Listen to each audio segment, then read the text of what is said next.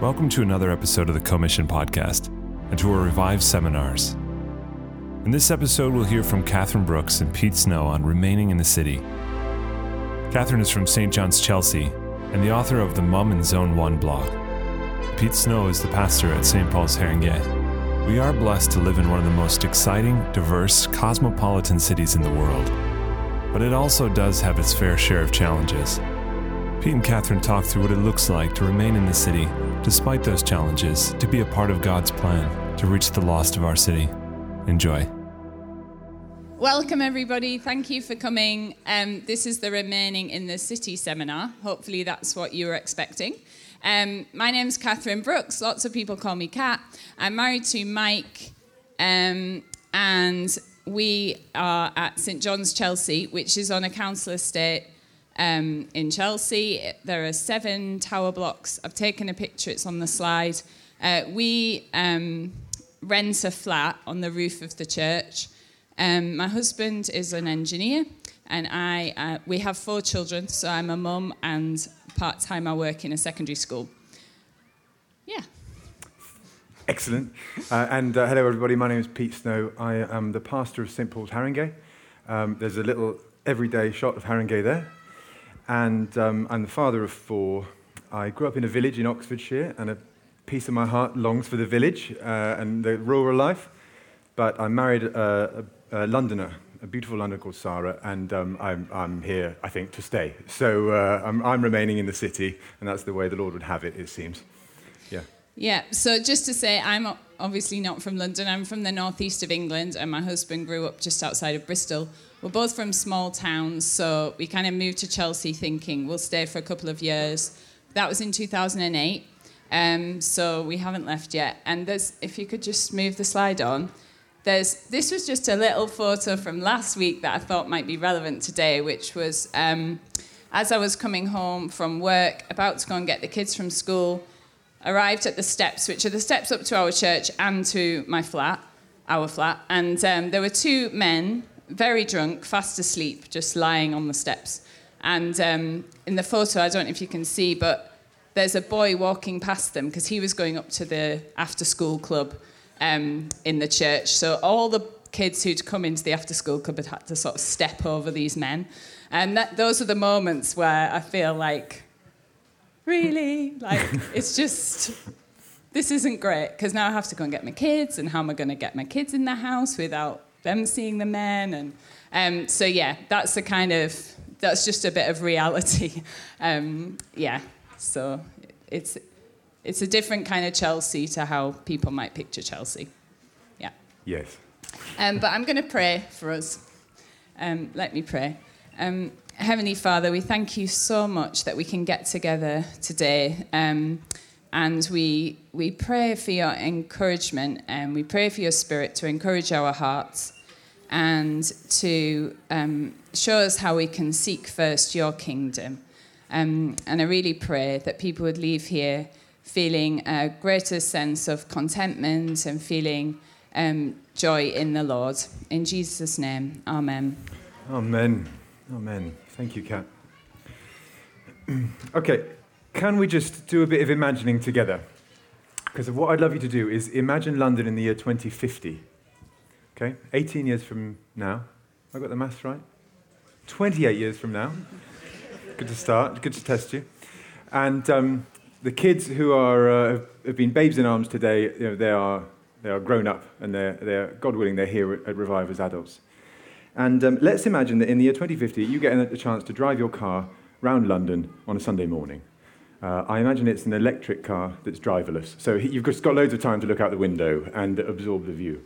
And what you see as you drive down your neighbourhood in the year 2050, the high street, is that it's unnaturally quiet on a Sunday morning. You notice that some of the shops are shut. And you see people walking up the high street in little groups. And you notice that some of them are carrying Bibles. And you drive on a little bit further and you notice that they're converging on a local church. It's this little building, which is not that impressive in some ways, but you think, these people are going to church, and it's the year 2050. You drive on to the next neighbourhood and the next high street, and you see the same thing. Some of the shops are shut, people are walking up, they're going to church. In fact, outside one of the local churches you drive past, you see an old colleague of yours, and you think, hey, What are they doing in the churchyard? If they become a Christian and they're chatting very amiably to somebody else, and because we're time traveling, you can do this. You drive all the way around the suburbs of London that Sunday morning, and you see the same scene. You see little pockets of Christian life. You see churches all over the different postcodes of London, and you think, praise God. Right. You may think to yourself, your cynical self may think that could never happen. That would not happen in our city. And I say to you, how do you know? And I do think it would only happen, humanly speaking, if some of the Christians remain in London. If all of us just move out and we pursue our own dreams of moving wherever we want to go, that just will not happen. That dream gets shut down. But I think we could play our part in it happening if some of the Christians remain in the city. I'm excited about that possibility. Okay, so if we could just have a chat, if you could have a chat with the person next to you for like 2 or 3 minutes. The question we want to ask you is, what's the best thing you think about living where you live? And what's the hardest thing? So what's the best thing about living in the city? And what's the hardest thing? Okay, 3 minutes, off you go. Would anyone like to share something that they find hard? What should we start with? Yeah, let's start with find hard. So something people find hard about living in London. Expensive, yes. Yeah. It's busy, yeah. There's lots of traffic, lots of people, yeah. Lack of space, yeah. Okay, what about our favourite things about living in London? Lots of parks. Yeah. Yes, the parks, brilliant. Diversity, yeah. Diversity is my top one, I think, yeah. One more. There must be one more good thing. The food, sorry. The food in London, yeah. Which I guess, is that to do with the culture maybe? And the, yeah. Brilliant. We wrote a list beforehand, but I'm going to step down because I can't see it. Yeah, so diversity... The best things, this is just my list that I came up with. Diversity, so culture, theatre, museums, fun, parks, the vibrant and energetic churches, good schools in some parts of London, the job opportunities, obviously that's a reason lots of people move here, the convenience. Friends that I've got who moved out of London feel very sad when they run out of milk. And the transport links to get other places. Brilliant. Okay, so if we could have the next list. Right, so the hard things, I guess you probably all said things like this. So the prices, the lack of space, the difficulty getting around, the traffic, cost of living, commuting, your family can't always easily visit, like, for example, if there's nowhere to park, or they're just far away, you might be far from your home, what you feel is your home and your family, and people keep leaving. Okay, we've got a map here, which I guess you might not be able to see very well, but this is a map of where people move out to, who move out of London. So this, I'll just move back up here. This might vary depending on where in London your church is. But maybe if you're in North London, people might move up to Hertfordshire or further north, maybe to Yorkshire. If you're east, people might move to Essex or East Anglia. In the south or west, it might be Surrey, Kent, Buckinghamshire, Oxfordshire. Some people move further west, like Devon and Cornwall. And obviously, all kinds of other places. If we could just have the next slide. There's a graph here of the net movement of people by age group. So, so we can see that people in their 20s, there's a net movement of people into London. So more people move in than out. But in every other age group, people move out. The net movement is out of London. Okay? So should we join them? Or should we try and stay even beyond our 30s? So over to Pete, who is going to tell us something of what God says about this. Thank you. I would venture to say that you probably have a natural inclination either towards city life or away from it. I draw on my experience. I'm a country boy by upbringing, and therefore I'm kind of drawn back to that. But I think my wife, born and brought up in London, would rather stay in London, and I'm going to wager that some of you are wired that way too. But we must ask ourselves with any decision, not just what's my gut feeling or what's my upbringing, but what does the Bible say? So in this case, we find that the Bible neither condemns nor commands living in the city, but it teaches us to expect attention on this earth. So I just want to encourage you to see this in the scriptures. There will always be a tension. As long as you live urban, there will be a tension where you think, this is great, but also, this is horrible. And that is a biblical thing as far as I can tell. I'm going to try and prove that to you in about 6 minutes. There are 4 great acts in the Bible story, which are creation, fall, redemption, and consummation. And you can plot the whole Bible story with those 4 things: creation, fall, redemption, and consummation. They're there on your handout or on the screen. So I'm going to try and fly you through the whole Bible story, pointing out the cities, as if we're on a helicopter ride together. Okay? Let's go. Strap yourself in. Firstly, creation. That's the first thing that happens in the Bible. God creates a world, and there is no city in Genesis 1 and 2, but we do get handed one of the keys to understanding the city, which is Genesis 1, verse 27, where, can anyone fill in the word for me here? So God created mankind in his own image. Thank you. Fantastic.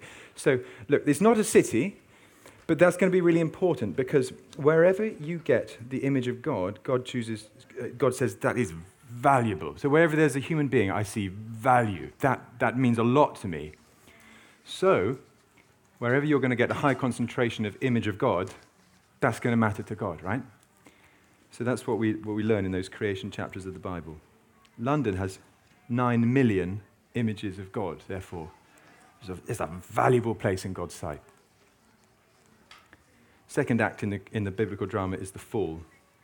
And so much of what was good gets inverted at the fall. So, at creation, you see 9 million valuable images of God in London, but after the fall, you also get 9 million opportunities for rebellion and horrible sin and disgusting behavior of all sorts against God. I think of it a bit like, let me try to explain it. That's my pen. Somewhere in here, I have a magnifying glass.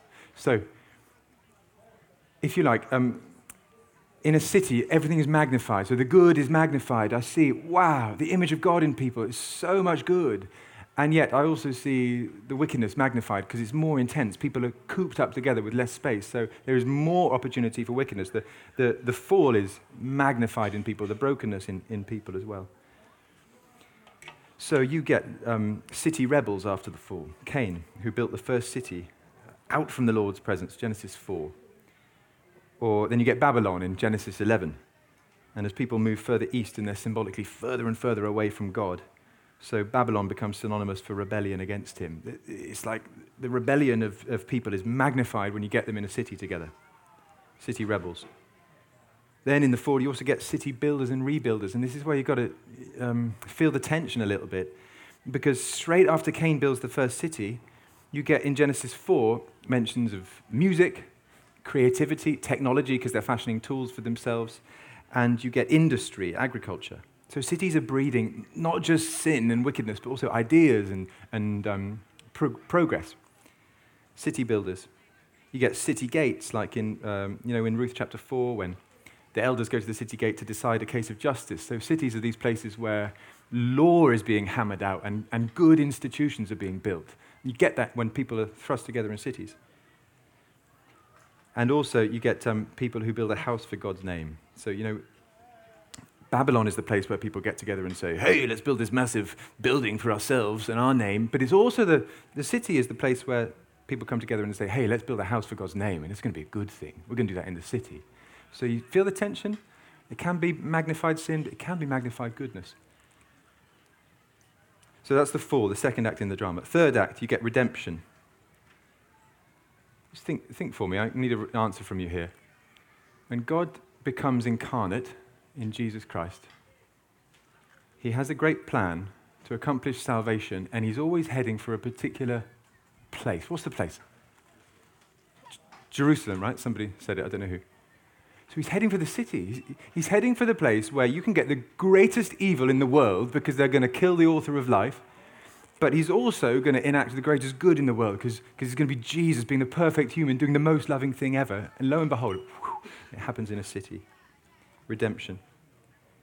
You also, hot on Jesus' heels, you get missionaries like Paul, city missionaries. And in Acts, he goes from region to region and he heads for, guess where? The cities. Because he's strategic. He wants to reach as many people as possible for Christ, so he goes to the urban centers. And then finally, under redemption, you get this sense that we are city exiles. And you know those phrases that get littered in the New Testament, like 1 Peter chapter 1, we are elect exiles. Or in James chapter 1, it says, you're the people scattered among the nations. So whether we live in the city or the country, whether you live in an 8-bedroom mansion or in a tiny bedsit, you should never be truly comfortable, truly at home this side of heaven. You should never be, because you're in exile as a Christian, not at home yet. And then the fourth act in the drama is consummation. That's like the theological word for the great coming together when Jesus comes back. And we're heading for a great city. If you have a Bible, just turn with me to Revelation chapter 21. Almost the last page in the whole Bible.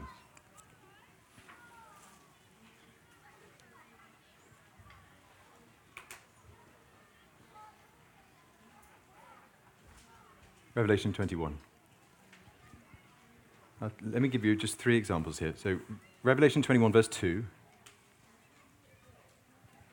I saw the holy city, the New Jerusalem, coming down out of heaven from God. Okay, just one more, flick over a chapter, 22, verse 3. Revelation 22, verse 3. No longer will there be any curse. The throne of God and of the Lamb will be in the city. And then one more verse, Revelation 22, 14. Blessed are those who wash their robes, that they may have the right to the tree of life and may go through the gates into the, where? Into the city. I had to be selective because there's so many references to the city at the end of the Bible, but you get the idea. We are heading for a city. We're going to be urban dwellers for all eternity. On this earth, we expect attention, and cities are capable of creativity and goodness, but also depravity and evil. But God has a city in mind for us for the future. Kat. Thank you. Okay, so hopefully we can see that although the city can be a difficult place to live, the city also needs Christians. God loves the city because he loves people. And if those people are to hear the good news about this redeemed city, the New Jerusalem, then some of us will need to stay in the city to tell them the gospel. But it's hard, isn't it? So we're going to have a look at 3 tensions that people often find, or reasons why they might find it hard to live in London. So one concern people have about staying in the city is that it's dangerous. So perhaps you want to start a family, or you already have a family and you're concerned for their safety. Maybe you're single and you don't want to have to worry about being mugged or burgled or worse. There is more violent crime in the city. So if we look at things purely in terms of comfort and safety in this life, then of course moving out of the city is the obvious choice. So, what encouragement is there for us if we feel nervous or scared about the dangers of the city? Well, we're going to have a look at Luke chapter 12. So if you've got your Bibles and you're able to turn to it, that would be helpful. But it is going to come up on the screen as well. Because wonderfully, Jesus has words of encouragement for us. So let's listen to what he says to his disciples. So it's Luke chapter 12, verse 4. I tell you, my friends, do not be afraid of those who kill the body and after that can do no more. But I will show you whom you should fear. Fear him who, after your body has been killed, has authority to throw you into hell. Yes, I tell you, fear him. Are not 5 sparrows sold for 2 pennies? Yet not one of them is forgotten by God. Indeed, the very hairs of your head are all numbered. Don't be afraid. You are worth more than many sparrows. Okay, we'll stop there for now. So we know that Jesus' disciples would go around dangerous places, much more dangerous than London, preaching the gospel. But Jesus tells them not to be afraid. It is scary to think of being mugged or beaten or murdered, but it's worse to think of being thrown into hell to suffer forever. Now here, I think, is warning them not to deny Jesus if they're being persecuted, whereas we're more thinking about like the general danger of living in a fallen city. But the point still stands that if we're trusting Jesus, nothing can truly harm us, because in Christ we have eternal life. So the worst anyone can do is kill us, and after that they can do no more, because nothing can separate us from the love of God that is in Christ Jesus. So then, does it not matter what happens to us? Does Jesus just want to use us as cannon fodder for the gospel? Well, did you hear what he said in verses 6 and 7? The very hairs of your head are all numbered. Don't be afraid. You are worth more than many sparrows. Jesus cares for his people. It doesn't mean that we're invincible, but it does mean we can trust him. Nothing can happen to us that's outside of his control. And that's true if we're living in a city or a village or even in a country run by Islamic militants. And, right, it might be good for us to remember that if we move out of the city, we won't escape danger. There's danger everywhere, whether it be danger from other people or from accidents or illness. And there are also spiritual dangers that we might be particularly vulnerable to if we're living a comfortable life. So this links back to Jesus' warning in verse 5 to fear him who can throw you into hell. So there's the danger of independence, of thinking that you don't need God. There's the danger of materialism. There's a danger of apathy. There's the danger of thinking that what your children need most is success in education or sport or music. There's the danger of self-righteousness. We all have different struggles and temptations, but it might be that for some of us, the Lord is keeping us somewhere that seems physically dangerous, like London, in order to protect us from spiritual dangers that we wouldn't be able to resist. Okay, so this brings me on to another big reason why people move out of the city, and that is lifestyle or standard of living. So that came up earlier about it being expensive. So many people feel or know that they can't afford to stay in the city, or they think it's wasteful. They think it's wasteful to spend so much money on rent when they could move out and buy somewhere to live. You certainly get less for your money in London, don't you? In terms of space and standard of living. And I want to say that everyone's situation is different. So the reason my husband Mike and I still live in the city is because the Lord has provided for us, and we firmly believe that that is our privilege. And we know that there are people who'd like to stay but just can't. However, I do think it's worth bringing it up because Jesus did warn us a lot about money and material things, and he lived a life of poverty. So if we continue to look at Luke 12, there's this amazing bit where he's talking and someone interrupts him to ask him for help to sort out his money problem that he's got.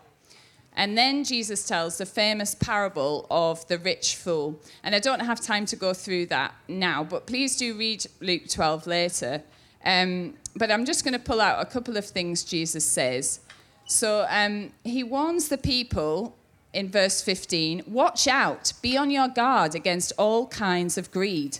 Life does not consist in an abundance of possessions. And I think we need to be reminded of that because I think often in our conversations with family and friends about our future plans or our hopes and dreams, we're not always watching out and being on our guard. I think we believe the lie that our life does consist in how much stuff we've got.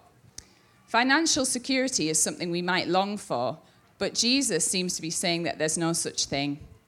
Money doesn't make us secure.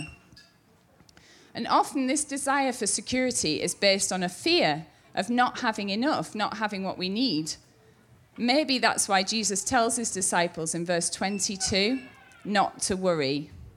He points to the ravens and the wildflowers and reminds them that the Lord provides for them. He says in verses 30 and 31 that although pagans run after food and clothing, we can trust our Heavenly Father to provide for us. He tells us to seek first his kingdom, and these things will be given to us as well. He's promising to provide for his people. And again, we see his tender care as he calls his disciples his little flock. He cares for them deeply, and he cares for us too. And he also promises that investing in the kingdom instead of the world is a wise investment. He doesn't want us to be poor, but he wants us to be rich in the ways that matter. So in verses 33 and 34, he says, "Sell your possessions and give to the poor. Provide purses for yourselves that will not wear out, a treasure in heaven that will never fail, where no thief comes and no moth destroys. For where your treasure is, there your heart will be also." So as we go all in with Jesus, he satisfies us with good things. He gives us joy and freedom. We might not be able to afford nice holidays or expensive schools. We might have to budget really carefully, and we might not live in our dream home. But as we store up treasure in heaven, our hearts will be fixed there, and we'll never plumb the depths of the joy to be found in the Lord. Okay, so for the third main reason, we thought we would put it over to you. So we're going to think about one reason people might leave or might find it hard living in the city is that family and friends live far away. So maybe your friends keep leaving and you just think, oh, let's just pack it in and move out. And you might feel lonely. So I wonder if with the person next to you, you can have a think about how you could encourage a friend who's feeling discouraged and down about being far away from friends and family in the city. And on the slide, we've got some suggestions of verses which might help, but they are just suggestions. Feel free to use other verses. And also, please don't all use the top one, because that's not necessarily the best. So you're thinking about how could I encourage this person if they're feeling lonely, they're missing their friends and family. Okay, off you go. Is there anyone who's feeling brave and willing to share something that could encourage us if our friends are leaving? Brilliant, thank you. Yeah, so we're never truly alone because God's always with us. Yeah. I think that's the big message you get throughout the Bible, isn't it? Yeah. Anything else? Yeah. Brilliant. Yeah, so I'll just repeat. As we lose people, lots of people lose people, God can be those people to us, can sort of replace them. So he is our Father, Jesus is our brother, and he's our dear friend. Thank you. Okay. Hopefully you can keep thinking about that because, it's good to be thinking, how could I encourage somebody else? And hopefully that will encourage you as well.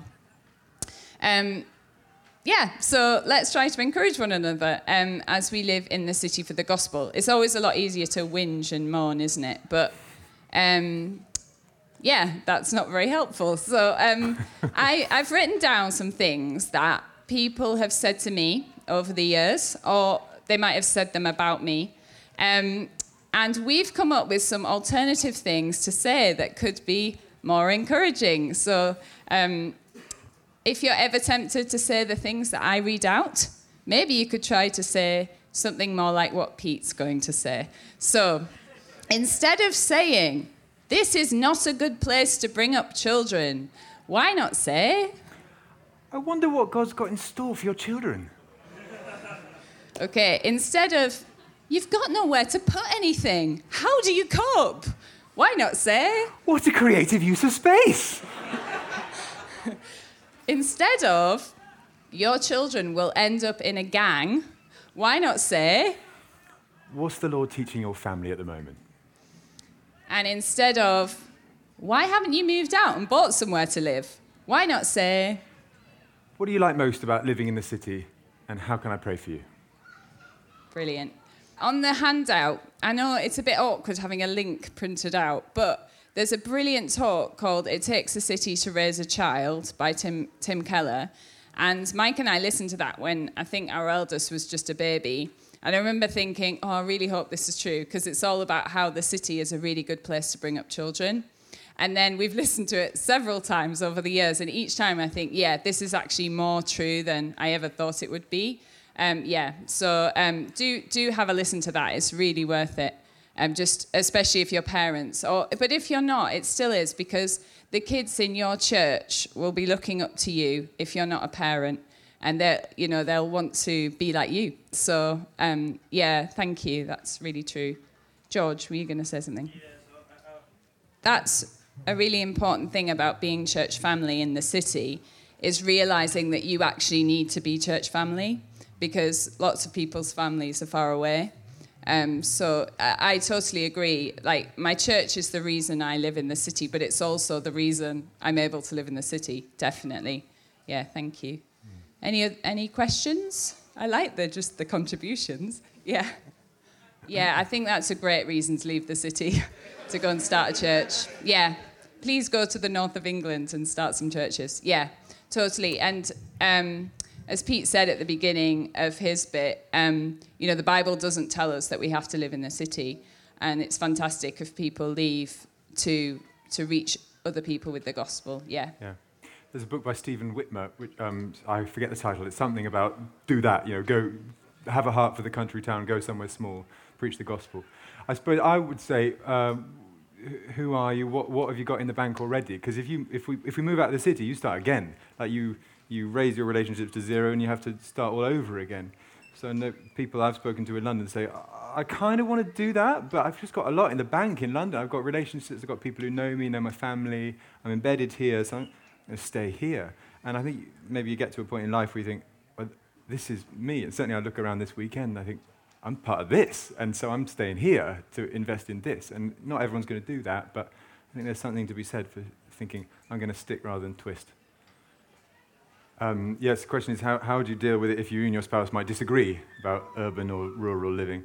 Show them those scriptures. Show them the scriptures. Tell them there's going to be ascension. What do we do with it? We talk about it a lot. Communication is always the method, isn't it, in any problem, basically. I assume that I'm going to have to lay down my life in innumerable ways, so this might be one of them. I lay down my country life to serve my wife. I get excited for the opportunities in the city. I dwell on the things that we could do here. And I guess we go from there. We don't rule out something the Bible doesn't rule out, but we get excited about what God is doing here.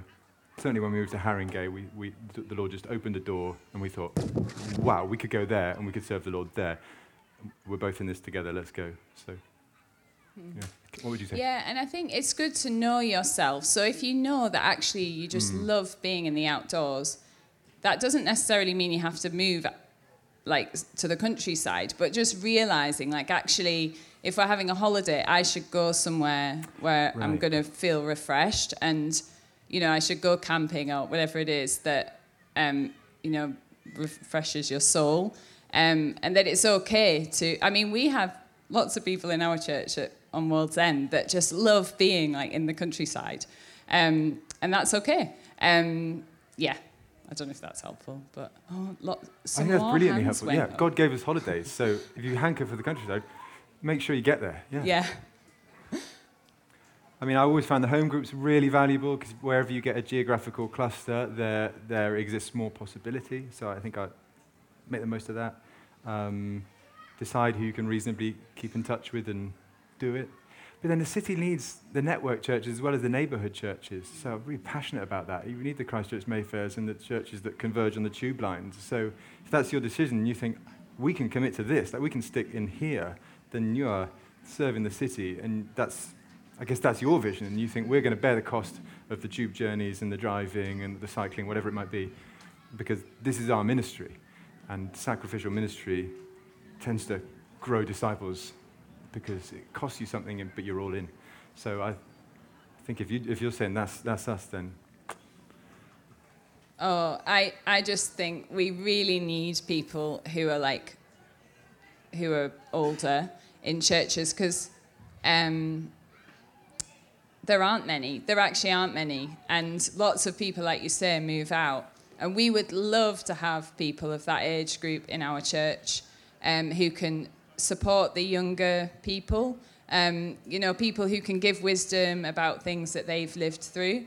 And I just think that is an issue generally in churches, that people sort of retirement age kind of disappear, like they go off half the year and maybe they don't feel they're needed, but that's just not true. Like, they can have students around for dinner, they can look after the young mums, and there's so many things they can do. Because they've got, I guess, like you're saying, your kids have grown up and you've got more time.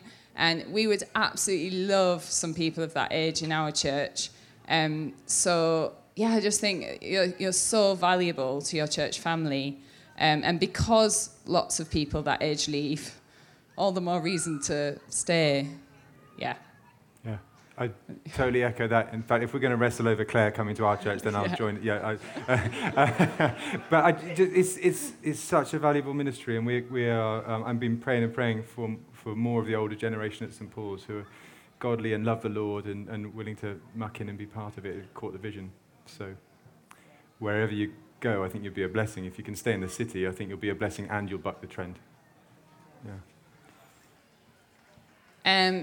I think every family's different, aren't they? So my parents don't think that we're living in a good place to bring up children, but they wouldn't interfere enough to say they'd like us to leave. But and actually, what's difficult for my family, which might be quite common, is that their friends, my parents, their friends, all their kids live near them, because I'm from a town where people don't really leave. So although I think it's normal, because I live in London, to be away from your parents, they don't think it's normal. But they know why we're doing it, and so I hope that it's a good witness to them. But it is a sacrifice that they haven't chosen to make. So I haven't really had to navigate it very much. Other than it being a bit awkward, which... What about you? I get subtle hints from one of my parents, when you're going to become the vicar of an attractive church in a nice village. It's not really like taking hits for Jesus, but it's just drip, drip, drip. But I think I take it as an opportunity, like that's an opportunity for me and Sarah to clarify why are we here again, because we too feel the pull of that, but that feels worldly, so I don't want that, but let's clarify the vision. And it's a chance to evangelize my dad, because I can talk to him about, well, actually, I want to be where the people are. I want to be in the hard places. I really want my life to be about Jesus. That might make him think. So I try and see that as an opportunity, even though it is hard. Let's pray together. Our Lord, we pray to you, and we know our lives are in your hands, so we're just conscious of that as we think ahead. None of us knows what next year brings, what tomorrow will bring. We don't want to be arrogant and boastful and think we've got it all cracked and we've nailed the plan for our life. But we pray to you, Father, and we pray that for many of us, you would give us the resources and the vision to stay in the city. And we long for that London that we talked about at the beginning. We long for maybe the year 2050 to have a city stuffed full of churches and congregations that love Christ and are drawing people in and are living their lives for Jesus in the great cities. So if it's your will, Father, and if you could use us, then please use us and help us just to stay where we are. And we ask it in the power of the Holy Spirit, through the name of Jesus. Amen. We hope you've enjoyed this talk. If you have, Kat's also written a helpful 4-part series entitled Living Urban for Jesus. You can find that series at the link in the show notes. See you next time.